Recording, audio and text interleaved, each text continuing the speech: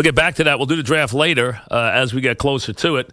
Right now, we'll do a little baseball with John Smoltz, the MLB network analyst, and obviously the one of the great big game pitchers of all time. John will call Cubs at Red Sox this Friday night. Boy, they can't get enough of that. Cubs at Red Sox. I mean, that's it. I mean, that is it.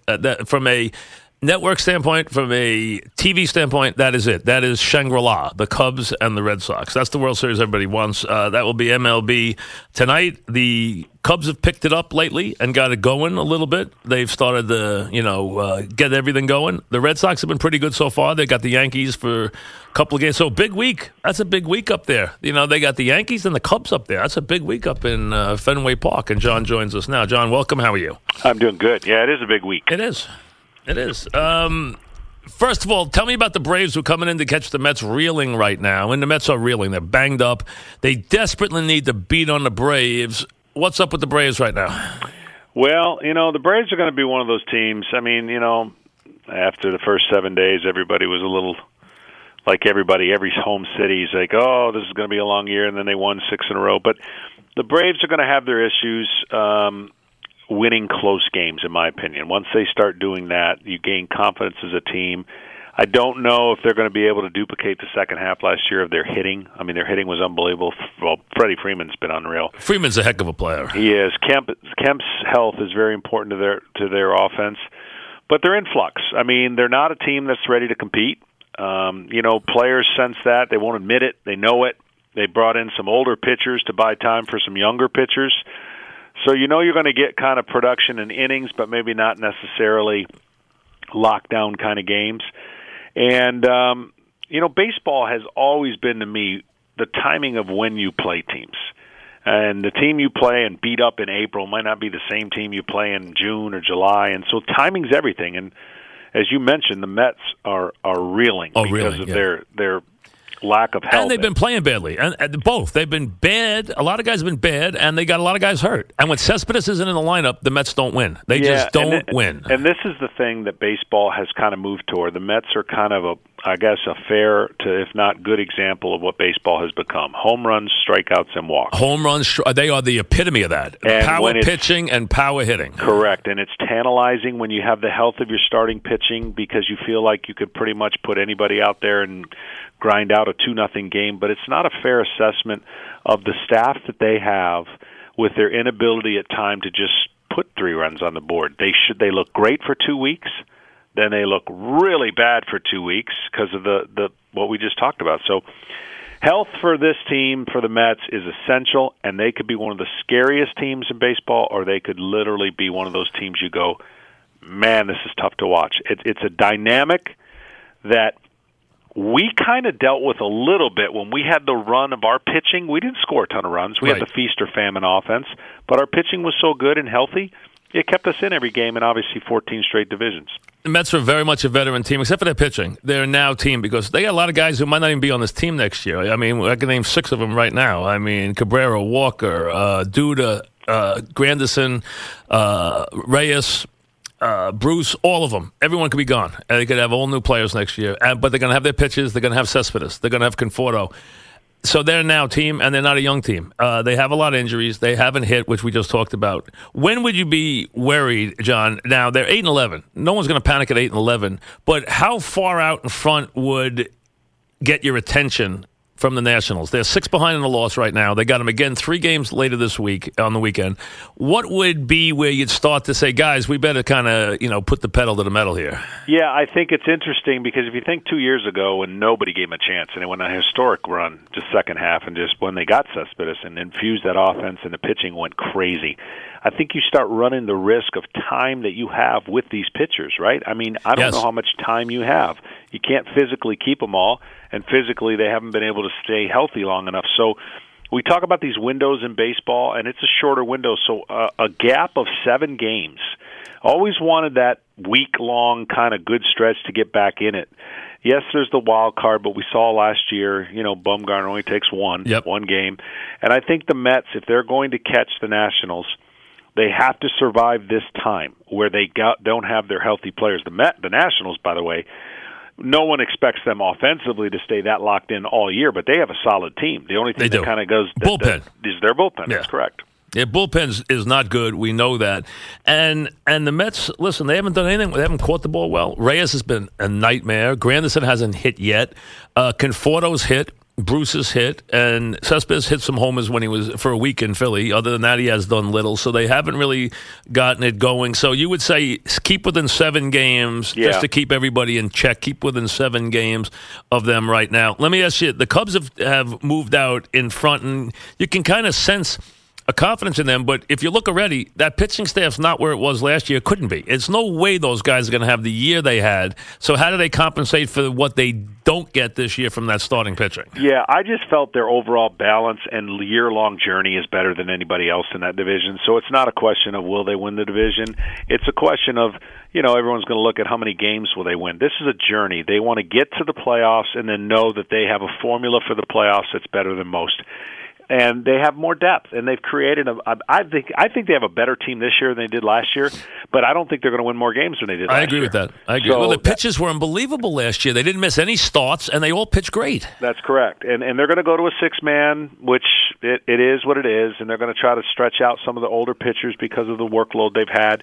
But their offensive balance just seems to be too much. They had some games they should have lost already this year, and they were rallying 5 in the ninth, 3 in the ninth. They've already come back a couple times. That's just what they have. Their arsenal is better than most. Let me give you the teams that have surprised, and tell me which one that you believe in or not. Colorado's 13-6, Arizona's 12-8. The Reds have over 500 record, which is a big surprise. They're supposed to lose 100 games. What team are you more believing in their start than the other two? I got to say Arizona. We've seen this with the Rockies. Look, I feel bad for the Rockies in this regard. The Rockies are like the Mariners, and what I mean by that, the Mariners have to have a big lead because of their brutal schedule. It's unfair. Their flights, the way the territory they have to cover, it just wears on them. Well, the physical demands and that atmosphere in Colorado wears on those players. You see a second half, it's almost impossible to keep up what they're going. So from that standpoint, they have a little bit of history on their side that they got to prove they can find a way. Buddy Black's going to have to make sure that these players, don't have the fatigue factor and the injury risk that they seem to be at a higher one. Arizona, to me, I just felt if they fell out of bed, they were going to have a better year than they did last year. Everything that could go wrong did. Now Shelby Miller just went, temporary on the DL. But I felt the moves they didn't make were the best moves they made because this team can hit. They have to get better pitching. They're getting it already, and they're going to start feeling their way back into this thing, feeling like they want to be part of the conversation. So I think they're the most sustainable scenario.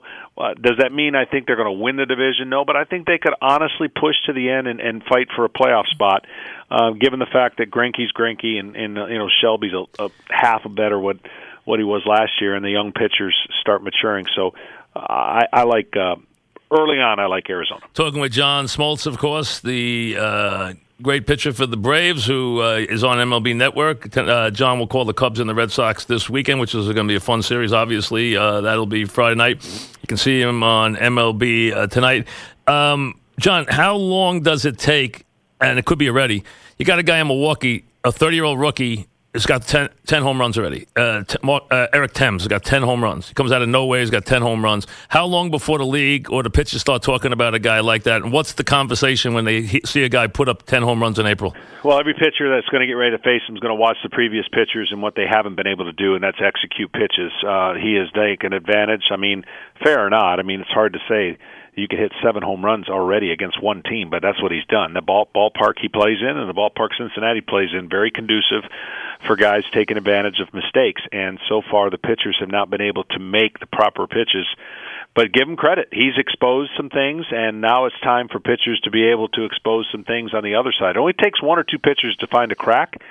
And I love this about baseball that is going away. Pitchers can no longer command, but their stuff is phenomenal. So when you talk about a hitter like, let's just say, Anthony Rizzo, right? I think he's saying to the rest of the league, there isn't a bunch of pitchers out there that can paint 3 pitchers on the inner part of the plate, so I'm taking it away. And I'm going to hit 3 or 4 inches off the plate. And today, if you're a hitter that just swings for the fences or at least swings and misses a lot, you're preying on the mistakes. Because you're basically saying, I don't think there's enough pitchers out there that can command to my weak spot. that it will expose me over the length of a season where I have to adjust.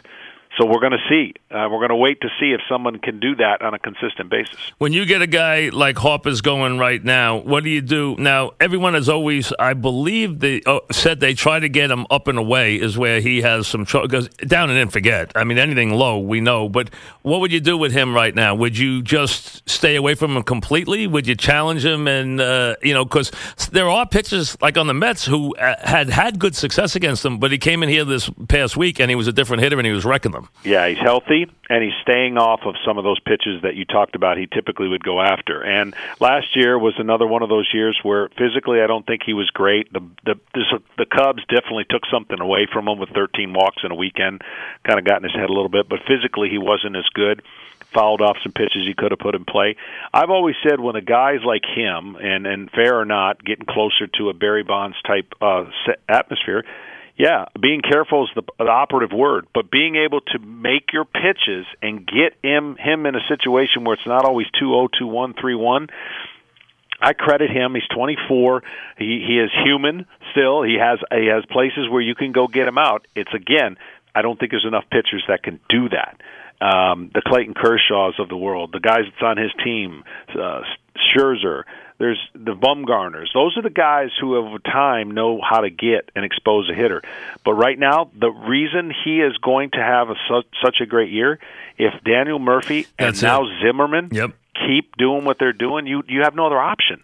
And he's going to beat you on the bases, by the way. Harper will take some bases if you continue to put him in a situation. And if you walk him, the one thing is Murphy's, I don't know, people get into the power, which he's had the last years, but Murphy, he doesn't miss the ball. He swings and hits the ball every time he swings. I mean, that's the thing. He doesn't swing and miss. Yeah, I'm getting ready to do something here on MLB Now where we talk about everyone's fallen in love with exit velocity and this new age of what, average exit velocity off the bat. I'm not into that as much because when you've got a guy that's got a 97.8 exit velocity average leading the league but striking out half the times, that actually is about a 54 exit velocity because they don't take exit velocity when you swing and miss. A guy like Mookie Betts or a guy like Daniel Murphy who only has single-digit strikeouts, there's more value to me because their exit velocity means more to me because his ability to put the ball in play is greater. Remarkable how he does this. Just does not miss the baseball. And now if you throw him a pitch low and a strike zone, you're out of your mind. I mean, that's all there is to it because he has grooved that. He has turned that into his power thing as if he just grooves that low pitch. What I find most amazing and for the future of young players making transformation or older players making transformation, he is living proof that 1 month that everyone thought is not sustainable, he's unlocked some keys. He is a different person. He is a legitimate, feared hitter that, arguably was an MVP winner last year had it not been for Bryant's incredible and Cubs run. It is amazing to me that you can make that transformation, go to another team, haunt your former team like I have never seen, and just continue this stretch for a long period of time. It's a tribute to his work ethic and philosophical change, and of course, Kevin Long has something to do with that. We're talking, Long had a lot to do with it, no question. We're talking with John Smoltz. The Yankees will see Smoltz tomorrow night. Then the Cubs will probably see him Wednesday, Thursday, Friday, Saturday. So no, they won't see him. But the point is, he has been unbelievable. 42 strikeouts in 29 innings. His whip is .7. He's now on a good team. We know what he can do. How about Sale right now? Sale's best pitcher in the game right now, as he's shown the first 4 starts. Look, that term's going to be changed throughout the year. It's going to be given universally to Clayton Kershaw. But what Chris Sale is doing and the ability that he has become a better pitcher in this regard. Look, 2 years ago, he could strike out 13, 14, 15 anytime he wanted, strike out 10 in a row. He had 10 starts or whatever that was of 10 strikeouts in a row. And he wasn't as good a pitcher. And people go, what do you mean? He said, because on the bad team, he was just going for certain statistics that weren't really giving the team the best chance to win because he had a weird year. He had a higher ERA, high strikeout total, and then last year, even talking to him at the All-Star break, he said, I need to pitch more innings. And I can get my pitches down and not strike as many guys out and go deeper in the game. That's better for my team. Now he's at that elite level. Now he is going to pitch 230, 240, depending on what they use him in Boston. And he is a guy that can strike out 13 if he needs to, but he commands the strike zone. He's an intimidating figure, and if they would just score him a couple runs, obviously he'd be 4-0. They just haven't scored him many runs. Well, on that team, though, they will. And if he does what he can normally do, he can win a game when he's off 6-3. No doubt. He can have fun games like that. I mean, he can give up a couple of runs, stay in the game, and still come back and win the game. And that's why everyone kind of crowned Boston as a favorite, because they had Price, Sale, Porcello. All of a sudden you start putting these kind of years together and you go, whoa, this is a formidable starting pitching rotation. Well, with Price being out and only Sale really being a dominant force, Porcello, he'll get back. But it's an interesting dynamic when you think about how the East can be won based on the perception of what Boston did in the offseason as maybe in most people's minds a favorite, but their starting staff and their lack of power a little bit, the big Poppy missing. There's still some cracks there, and they haven't hit on all cylinders yet. And the Orioles have gotten off to a great start. Now they've had some injuries. They also don't have a whole lot. I know Bundy's pitching well, but they don't have a whole lot of starting pitching that's too good. They want to beat you with their bullpen and their power and beat you in tight games. That's how they believe in it with Buck. They're doing a good job right now. They are, and they have a very underrated bullpen. I know Buck great uses bullpen. that bullpen like nobody else. Britton a little bit on the DL here, so that's going to be interesting to see how they close the gap there. Baltimore's an amazing scenario. It does defy logic. Yep. You got to have more starting pitching innings than they've been getting, but they've been finding a way. I don't know if that window could close really quickly if they don't find some young pitchers to be able to do those things. Believe me, they want it. They want pitchers to go 7-8 innings, but they just haven't found the right formula for that to happen, and they have back-ended their bullpen about as good as the Yankees have done and as good as anybody else. They're the closest thing to the Kansas City Royals when you talk about choices that Buck has. Yeah, they do. And luckily, if they get Bundy to pitch well, like he's, everyone's been waiting for him for a long time. If he pitches like he's pitching now, that's going to give him a big lift. Very much so. And look, I've said this for the last 5 years. We don't prepare our young pitchers when they come to the big leagues to be big league ready. We actually use the big leagues as a version of the minor leagues because of the inning limits and because of the straps we put on them. It's kind of a flawed system, but it is the system. It's a financially cheaper system. You're trying to get more than you expect for young, dynamic, hard-throwing arms, and yet their pitches suffer because they're not able to develop them without the pressure of big league games. That's what's happening, and so the ones that can rise quicker are the ones in the teams that are going to benefit. But you got to have to deal with it because much like every pitcher that comes up, he can only throw 160. Next year he can only throw 175. Next year, maybe by the fourth year, you get a big league pitcher that you can count on for 35 starts. It doesn't work. And you know what? I don't even think it should be continued for this reason. If they weren't getting hurt, I'd buy it. But they're all getting hurt anyway. So how is it working if they're all getting hurt? You have said the thing I've been saying, and all these analytics smart people, and I'm not saying there aren't a lot of them. There are a lot of them. Nobody is addressing the rate of injury that we're happening. You know why? Because there's too many, in their mind, pitchers coming behind them. It's not a philosophy that cares about a young pitcher pitching 7 years for an organization. You don't hear that anymore. And that is the one thing that has always been my biggest pet peeve. The injury rate's going up, it ain't going down, and yet we've got a smarter philosophy and we've got a better way to do it. I don't buy it. I don't buy it either. So to me, there's a better way to do this. Now, I don't know what it is. You would have a better idea. I mean, but the bottom line is, whatever it is, somebody should try something else because whatever it is, and a lot of people say don't baby them. Actually give them some tough love. Like I think with the Met pitchers this year, you got to get to a point with their big pitchers this far into their development and where they are as a franchise, where you got to take the Huggies off and let them pitch. You got to let them go. Here's what nobody talks about, and I hate this cop-out answer. Well, the three of you guys were Hall of Famers. No, that's BS. There's nobody that could have predicted in the first 3 years that we were going to be Hall of Famers. But you know what we did? We threw 2 times in between every start. You know what else we did? We stayed healthy for 10 straight years. We threw twice in between starts, made all our starts, and threw 250 innings. The biggest problem... And played golf in the morning. And played golf and did the things we had to do. The biggest problem today is we're teaching factory machines to throw as hard as they can, not developing them because we don't have to. It's harder to develop than it is to say, here's a guy that can throw pretty hard and we can hide him for 4 innings, and then we got another guy that can throw pretty hard, hide him for an inning, and just do that process, hit, repeat every single time.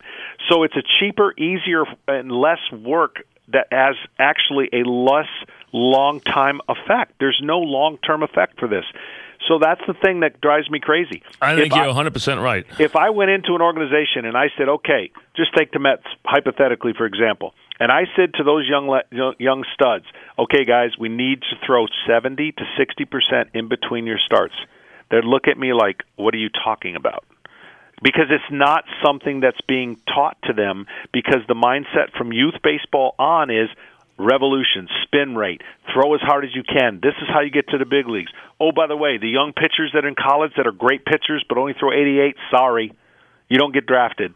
That's why Kyle Hendricks is such a hero to so many people if he can sustain what he's doing. Marco Estrada, Vargas, guys who are throwing under average velocity speed and having success this year. There will come a point where high-velocity hitters get used to, and the trick pitches, the change-ups, and the junk baller, which is a rare, will be able to go back to making hitters look silly again. Hey, if I had a team, what I would do is I would go back and I would take the Atlanta Braves and I would get everybody together and I would go over everything you guys did from when you came to the majors, including if you are not a contender right away, let the guys go out there and figure out how to get out of jams. Yep. Let them go out there and figure out how to pitch, take their lumps. I saw your guys take their lumps. I saw them battle out of games. I saw you guys get beat up and have losing records. You learn from that stuff. That's how you guys became top pitchers. That's exactly right. And if you look at our staff, the reality is I was really the only hard thrower. We had guys that mastered the ability to pitch. They stayed healthier. Now, you can't have a whole staff of that, but if you mix in, if you don't need 5 guys like that. If your front 2, 3 guys are power guys and you've got 2 established guys in the pen that are in the rotation that are going to give you 200 innings, that's an unbelievable When you had blend. 4, and Avery was still a very good pitcher. You're right. He had a very good career. He did, and I continue to say, and everyone goes, well, you guys were outliers because you would have. I don't buy it. I don't either. I think the system we were under, we thrived in. It kept us healthy. The mindset was different. Nobody told us in the minors we couldn't throw innings. Nobody said you had to come out because of 90 pitches, and none of us emptied the tank. Maddox threw 95. They tried to make him a 4-seam curveball guy. It didn't work. He lost 16, 17 games. So he learned how to sink the ball and cut the ball and use a tremendous changeup. Glavine lost 17 games. He could throw 92, 93, but he learned how to change it up. He learned how to sink the ball. For me, I was wild. I learned how to command the ball, but I was given the opportunity well beyond what anybody else today. I'll ask you this, and I think the answer is pretty easy. Do you think there will ever be another 2-11 first-half starting pitcher in this game that gets to continue to be a starting pitcher? Nope. I was 2-11 in 91, yep. And I was able to continue to work my way through it, and obviously in 91, the rest was history. That's what's happening. Branded quickly, get it or not. If you don't, go in the pen, and we'll be able to use move the next guy in, guy in, and you go to pitch. Before that, you go pitch the 6th inning and the 7th inning, and Correct. You're gone. And that's the truth. And they don't develop pitchers. There's no mentality, even with teams that aren't contending. There's no mentality to develop pitchers. It's like next, and it's not working. I'm telling you, they should go back to the most successful team we've seen in modern times and trace everything you guys did, including how much golf you guys played as a group in the morning. I don't care what it was, whether you threw the days you threw, how you did it, your approach, everything, because look what it harvested. 3 Hall of Famers in 4 pitchers, and look at the careers we're talking about. It's unbelievable. Yep, I totally agree. And even in our own day and era, now we're kind of removed. I've had one pitcher, since I've retired, from the Atlanta Braves organization ask me one question. That's insane. It's just so stupid. It almost boggles the mind. It really does. But it tells you a lot. It really does. Yep. Thanks for a couple of minutes. Appreciate it, John. Thank you. John Smoltz.